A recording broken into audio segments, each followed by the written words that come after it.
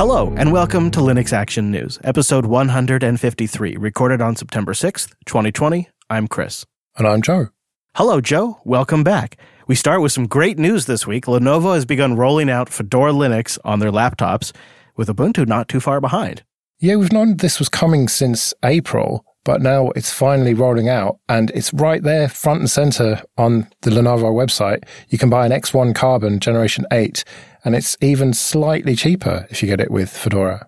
Yeah, not only front and center like you mentioned, but it's just straight Fedora. It's not necessarily a modified install, which is really nice to see. It's currently only rolled out to the US, but it seems like other markets are going to follow, as well as potentially the ThinkPad P1 Gen 2 and the ThinkPad P53. And we'll also be seeing Ubuntu pre-installed on some of these Lenovo machines soon. Yeah, it's not quite clear, but a Lenovo employee on August 29th, 2020 said that the Ubuntu X1 Carbon, along, quote, with a number of other Ubuntu systems, will be coming very soon, but we hit an internal snag with getting the platform up that needed fixing, and that meant delaying the Ubuntu system just a little bit. So seems like it's pretty close. You'll have your choice. And we also got an announcement this week from Canonical about the HP Z series laptops, or Z series, as you would say. They are going to come preloaded with Ubuntu. So that's HP reaffirming their commitment to selling laptops with Linux. And so now, obviously, we've got Dell as well, and Lenovo. That's three of the biggest players in the laptop market selling pre-installed Linux machines, as well as, obviously, Entryware and System76 and all of the smaller independent players. It feels like we're really there. What I think is interesting about each one of these OEMs is the machines they're choosing to release that support Linux. Like in the case of the HP Z series, those are high-end machines, right, with Quadro RTX GPUs in them and the latest Intel CPUs. And they have a high-end HP Studio Create type machine, too, that has high-end components. Again, they talk a lot about machine learning in the announcement and GPU-accelerated tasks. Lots of focus on that in HP. In the Lenovo Carbon line, you see a developer workstation, a similar approach that Dell is taking. I think it's kind of this story of we think we have identified the user for these and have now begun to build a product for them. And they're all kind of syncing up. And in a way, it's kind of like what took them so long. Because it seems like System76 and Dell with the Sputnik project kind of proved this model out, I don't know, 5, 6, 7 years ago at least. So I don't know what took them so long, but it's actually nice to see it. And I think you have to appreciate the impact that upstream projects like the Linux vendor firmware service and upstream working with the kernel and driver development have impacted and made this possible. It's pretty great because chances are if these things are running stock 2004 or stock Fedora or even close to it, you're going to have a pretty easy time getting whatever distribution you want on there. Now that to me is truly like, that's the moment there. That's what I always wanted. It's great to come loaded with something. Good. But I always wanted the ability to put whatever I want on that machine. Oh, yeah. And that's the good thing about the ThinkPads, at least. We've got that promise that it is just going to be vanilla upstream Fedora with no patches or anything. And so, yeah, if it's going to work with Fedora, put Arch on there, SUSE, whatever, it's going to work pretty much guaranteed. The other thing is I hope there's a revenue story, at least is in some capacity for the distributions involved here. I'm not quite clear on what it might be. It seems like there's ancillary benefits besides just direct revenue, but it would be fantastic if there is some revenue for those projects as well to help with development. But they're nice-looking machines. It's interesting that none of them quite appealed to me.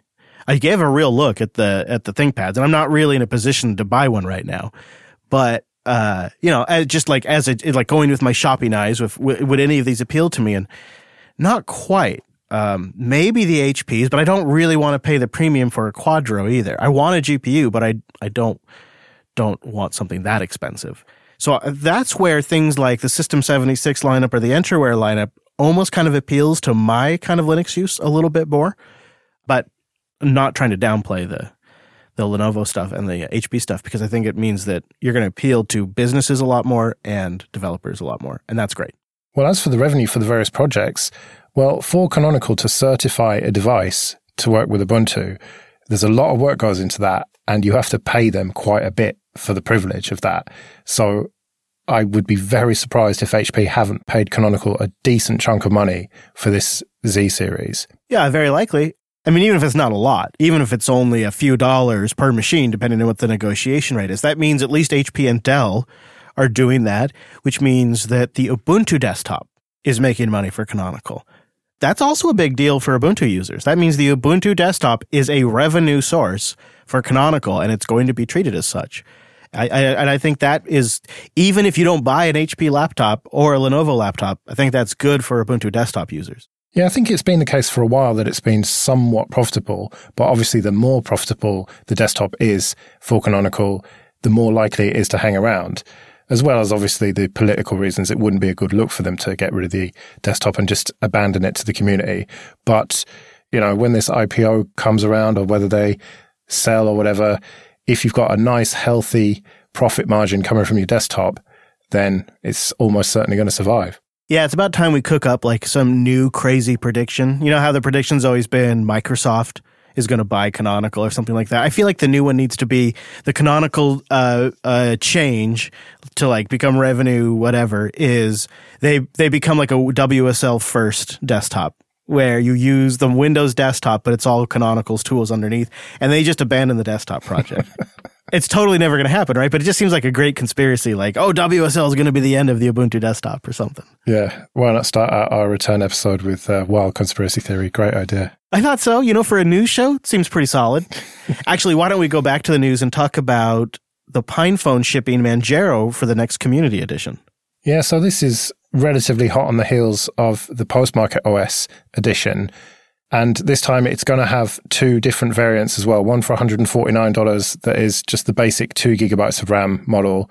And then the $199 one, which is 3 gigabytes of RAM and double the storage, and also includes the USB-C dock, which allows you to have potentially at least convergence. So this is very similar hardware to the last Community Edition, but this is going to come with Manjaro. Now, I have a PinePhone and I checked out Manjaro on it, and it's actually very promising. It's early, but it's promising. Yeah.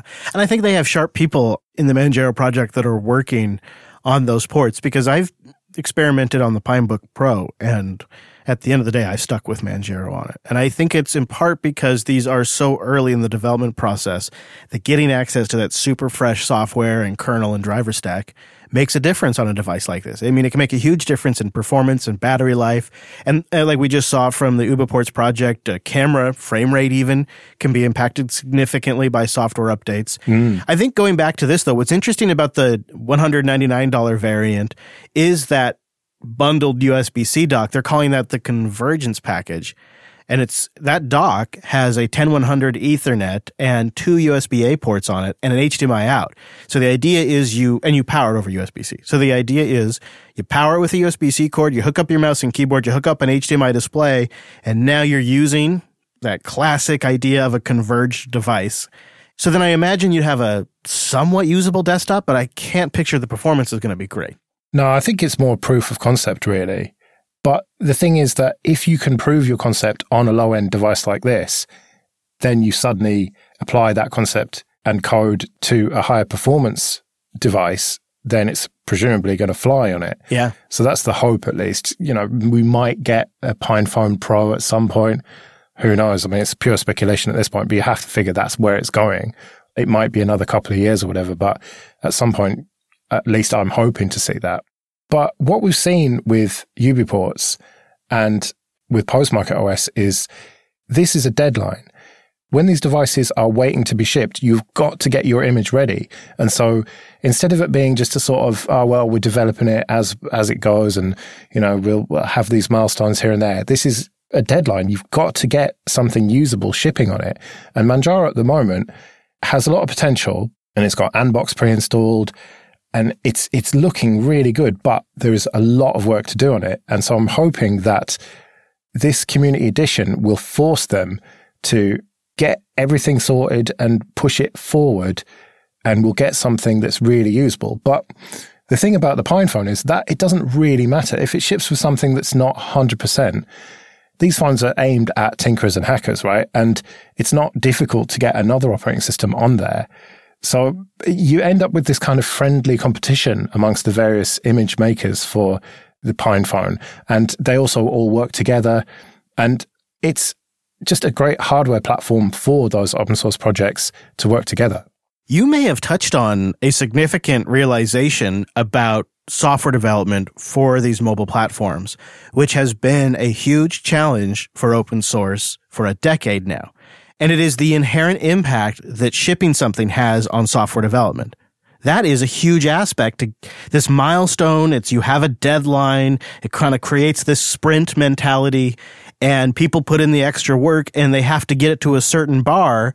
And without that mechanism, it's sometimes just you'd never quite get there organically because it kind of requires a set of circumstances to get people compelled to do it. Well, that's the hope, at least. And this is the experiment that we're seeing. And fingers crossed, it has so far has gone pretty well. If you look at the state of UbiPorts, it's looking really good now on the PinePhone. What are your thoughts on this, as they call it, a quote-unquote scheme, to donate $10 per unit sold back to the Manjaro project or whoever the community image might be? I think it's a great idea in theory, but the margins are so low that I don't see how they can afford to do it. But I guess if they can, it's great because it is an incentive for these communities to get together and make something that is worth shipping on a device. And it's a great way for people to support those projects. I agree. I'd check a box, or I'd be totally happy if the $10 was just bundled into the price to give back. I think that's a great idea, and it helps justify the project spending significant resources on getting it across the line. So the pre-orders for the Manjaro Community Edition open mid-September, and we'll have links in the show notes at linuxactionnews.com/153 if you want more information. There's also a Telegram Pine64 news channel that you can check out if you're a Telegram user. Well, while we're on the mobile topic, I just wanted to quickly mention something that I think is great news, and that is that Lineage OS is adding official support for the Pixel 2, 3a, 4, and some other devices. This is 17.1, which is based on Android 10. And so now I think all of the Pixel phones, apart from the very latest one, the Pixel 4a, have got official Lineage support, or at least will have soon. You know, the install on my Pixel 3 is getting to that old sort of feels super slow. You really feel it when you reboot it, and it legitimately takes like an hour to kind of get itself going again. So I, more than ever, am kind of looking over at Lineage OS and going, how you doing over there? How's your Pixel 3 support? So let me know on Twitter if you use it on the Pixel 3 and how the support is, like the Wi-Fi, the camera, the Bluetooth, all of that. And if you use it with Android Auto, I'd like to know as well, at Chris Lass on Twitter. Well, it is really easy to flash the stock image back onto it, so you've got no excuses. I think you should just do it. Linux.ting.com. Get a $25 service credit and check to see if your device is compatible already at Linux.ting.com. If you're around Wi-Fi, then you really don't need to pay for a monthly set of data. Like myself here at the studio and at home, the only time I'm really not on Wi-Fi is when I'm doing my commute, and I kind of look at that as a backup connection. Ting now offers LTE coverage on 3 nationwide providers, so you'll be able to use Ting wherever you are at. And one of the things that's fantastic since I was a Ting customer is they've now added Verizon Wireless as one of those providers. That brought me back. Ting offers LTE for several networks, and the ability to choose is a powerful tool for me when I'm trying to get data on the road. And just about any phone will work on Ting. You can bring yours today, and when you go to Linux.ting.com, you'll get a $25 service credit. And you'll always be able to bring your phone number. You can port that. And there's tons of cool phones that you can buy from Ting. I love that they still have a flip phone available. It's like $70 new, $75 new. And it's a really simple device. And the more phones you have on Ting, the less you pay per phone since it's shared across your devices. That's really nice. It's just $6 a line. There's no contracts. There's no commitments. The average Ting bill is just $23 a month per phone. So you'll get a month of free service if you use Linux.ting.com and get that $25 promo code. Head over to Linux.ting.com, click on the Check Your Phone, and see if your existing phone will work. Linux.ting.com. Mozilla's been in the news quite a lot while we've been off air, and this week is no exception. They've released Firefox 80 for Android, which has addressed some of the concerns that people had about Firefox 79, but not all of them. Yeah, our year-end review episode is going to be really interesting. But as of currently, Mozilla rolled out Firefox 79 a bit ago, and it had a year's worth of changes baked into it. But that release was met with some criticism, which the folks over at xdadevelopers.com do a good job covering in their write-up. But I'll give you an example. Like, for instance, Firefox 79 offered support for only a handful of extensions at launch, and it didn't include the about:config page, which would kill me. Also, a lot of people had a botched password migration, and people didn't really like the tab switcher and the removal of the back button. So in an attempt to address these issues, Mozilla's rolling out Firefox 80 for Android, and one of the top-line changes for Firefox 80 is the back button is back based on, quote, feedback from users. And I've been trying this out, 80, and it's not great. I don't want to say that. I want to say it's amazing. I don't need Chrome anymore. Yeah. But it's just... Uh-oh. It's just not that good. I had crashes. It was slow. And it's not just because I'm used to Chrome on Android. It just wasn't a great experience. And I've spoken to people who have been using Firefox for years on Android, and they say that 79 was just a disaster. 80 is slightly better, but it's still nowhere near what it was before. It just seems like a misstep from Mozilla. I get why they did it, but I just think that if they had a year to get this right, they should have done a better job. Yeah, that's a shame. And when you say that, I buy it, because you are a Firefox guy. So it really is your preferred browser to use if you can. Yeah, on the desktop, it's all about Firefox. I'm looking at it right now. Yeah, I hope they get this together. I feel like the wheels are coming off a little bit because this criticism and the general state of Firefox Mobile and some of the projects that they had in the oven, they all kind of feel like they were converging on improving the situation, but then a lot of the people involved, as we know, got laid off. And so it seems like while the product isn't at its best, they've also gotten rid of a lot of the people that were working on the bits to make it better. And what we're left with now is maybe a little bit higher in the stack where we're going to get fixes and not some of the fundamentals that may actually be driving the core issues. But at least they got that Google money now, eh? Maybe. I mean, if that keeps it alive, honestly, I'm okay with it. I don't love it, but if Google continues to finance the leverage that allows the web to stay truly open, I can find peace with that. I just don't see Firefox on Android competing. It's just not good enough. I think that on the desktop, it is. I think that there are some things that Chrome does better. There are some things that Firefox does better. But ultimately, I think it's much of a muchness. There are certain websites that don't work in Firefox, but that's not necessarily Mozilla's fault. But for me, it's an easy choice on the desktop that I will mostly use Firefox and then occasionally use Chrome for those things that I need. Whereas on Android, even someone who wants to use Firefox, I used it for a good couple of days. And in the end, I said to myself I'd use it right up to recording and then see where we are. But in the end, it was at least a day or so ago that I just had enough. I just had to go back to using Chrome. And I just can't see people who don't care about software freedom at all or even know what that means using it. And so I can't see them gaining any traction on mobile. And that is where most of the market is now. You look at the changes they're doing, particularly with mobile and the extension support, and it's not that I don't appreciate and understand the circumstance and logic, but I think ultimately when you zoom out, what you see is in response to Chrome's absolutely crushing market dominance, they just keep trying to go for the average consumer. They're trying to go for services and the average consumer. And when they look at the usage, they'll say something like, well, in quote, a small number of our users were using this feature or something like that. And I guess I feel like the thing that they don't value is that market is the boosters. They're the advocates. They're like the most loyal army of Firefox users. They're the people that are going to tell their friends and family. And I don't know how they expect browser adoption to work. It's not going to be by going straight at the average consumer, because you can't compete with a Google ad on every single search result that suggests you try Chrome, or pop-ups on Windows 10 encouraging you to set Edge as your default. As Firefox, they just can't compete with that. That's the lesson Netscape had to learn. And so they've got to go at the technical market, and that's why killing their developer tools and those parts of the company, to me, feel like when you combine that with what seems to be their on-surface strategy of Firefox, it makes me think they truly don't get it.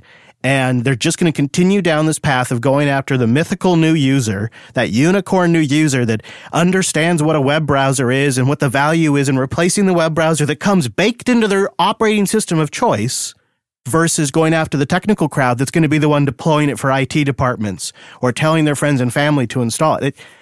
I know it seems silly as a company to go after this tiny market, but this tiny market are your best advocates, and you keep turning away from them. And so my diagnosis is they're just going to continue on more of the same now, and they will continue to decline, and we will end up in a mono browser culture. Well, we're there, aren't we? We are very nearly there. Your options are what? Chrome or Edge, basically, at this point.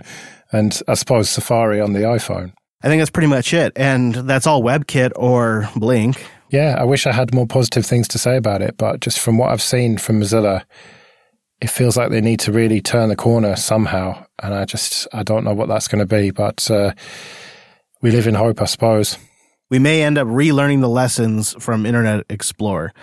Speaking of lessons from the past, James Bottomley, who is the Linux SCSI subsystem maintainer, I'm familiar with his work on Secure Boot and Linux, but he's also a distinguished engineer at IBM Research, has put a post up that he has titled Lessons from the GNOME Patent Troll Incident.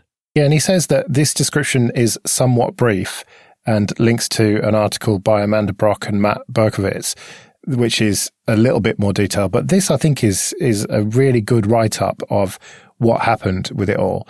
Because if you recall, GNOME faced a legal challenge from Rothschild Patent Imaging over Shotwell over what was quite a spurious patent claim. And GNOME settled with Rothschild, but it wasn't made public what exactly happened there. But there was enough leeway in the settlement for someone to make it public. And now that's exactly what James has done with this post. And it's pretty much what most people expected, I think, but it is interesting to see the details of it. Yeah, he happened to be in just the perfect legal position. The GNOME Foundation folks and the Shotwell folks, they couldn't release these details themselves.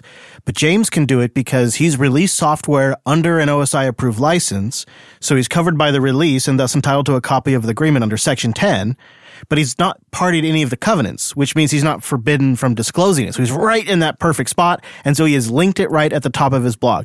That right there, full stop, is news. If this was the entirety of this story, this is actually a pretty big deal because there are a lot of lessons you can learn by just going through this as an open source project.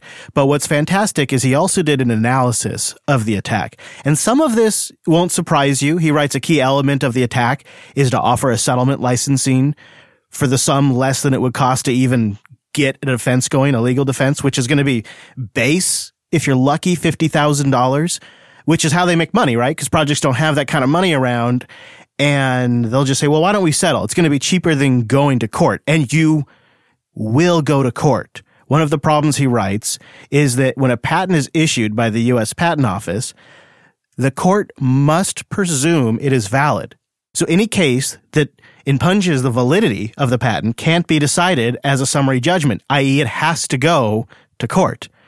In the GNOME case that sued the Project Shotwell, the thing is, even there, Shotwell predated the filing of the patent by several years. So just on its face, it should have been obvious that it wasn't valid. But because the court must presume they're valid, you go. And simply put, it means you're spending money. And probably you're lucky if you're going to get out for under $100,000. And in the case of Shotwell, the GNOME Foundation stepped up in a really big way, but they also had some generous backers come in and offer some legal support, and the community. And if it wasn't for that, they probably would have had to settle. And it's this weak attack that they come after these projects with, knowing that you can't even afford to take it to court. Yeah, no wonder everyone settles. And it just shows how broken the patent system is, or at least the software patent system is in the US. Yeah, it really doesn't seem like it works for this particular thing. There were some compromises, and those are outlined in this post, which you can go read here. But the big takeaway high-level lesson is that troll-based attacks are going to continue to be a threat to open source. And the one source, Rothschild, may have been neutralized, but others seem like they're going to be following this MO. And maybe one of the bigger lessons to take from this is if these attacks aren't going away, then we need to figure out some way to fund projects so they are not forced into settling. Maybe it's some sort of community funding that's held by a foundation, something like this, because otherwise these trolls can just roll in knowing that most of these projects can't afford this. And if there's a defense fund that's set up in public and ready to go, like we did 16 years ago when SCO was threatening to sue Linux users, we could potentially do that again. And just having that war chest there may prevent companies like Rothschild Patent Imaging from even trying. Maybe. Maybe, but as we saw with Bounty Source, hanging on to money is not easy. It's kind of relatively straightforward if you've got money coming in and out. But if it's just money sitting in an account, it makes accounting for that money pretty tricky. So it would need a proper organization to manage it. You can't just have a bunch of people stick money in a PayPal account or whatever. It takes a lot to get this sorted. So maybe it is someone like Mozilla, maybe the Linux Foundation, someone with some clout and respect in the open source industry needs to organize this, I think, because otherwise we're just going to get blindsided again. It's fine. You just host it on an AWS bottle rocket with blockchain, Joe. Blockchain. That's all I got to say, right? Blockchain. Yeah, that's a good idea, actually. Just invest it all in Bitcoin. Right. And that'll definitely work out. Yeah, what could go wrong? So Bottle Rocket's a real thing. It's Amazon's new open source Linux distribution that's built to run containers. It's designed, they say, to improve security and operations for a containerized infrastructure. And they've done some obvious things here, like use SE Linux and the natural isolations you get from using namespaces and whatnot with the Linux kernel. But they're also doing other things that I think are kind of neat, like they're using Device Mapper's Verity Target, a Linux kernel feature that provides integrity checking to help prevent attackers. They're disabling root logins. They actually kind of build this whole thing to be centrally managed and discourage administrators actually connecting directly into it. It has a lot of similarities to other projects trying to solve this, but the implication here in this announcement is this has been built based on the needs they've observed of AWS customers directly. Now, I wasn't particularly interested in this when I first read about it because I thought, well, it's just an AWS thing and, no one's going to benefit from it. But then reading into it a bit more, you find out that it's your choice of either MIT or Apache license, and the whole thing is open source.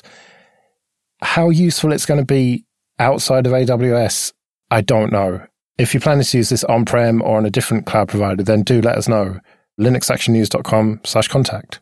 They're fully taking advantage of GitHub with this one. The project's up there, the issue tracker, their Kanban with their future project issues on there. And the thing that I thought was interesting is a lot of the stuff above the kernel that they've written has all been done in Rust. Yeah, I thought that would catch your eye. Yeah.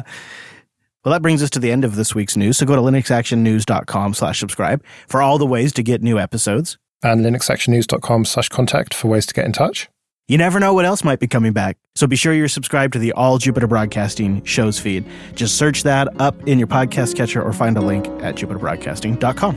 We'll be back next Monday with our weekly take on the latest Linux and open source news. You can find my personal site at chrislass.com. And mine's at joelrest.com. Thanks for joining us, and we'll see you next week. See you later.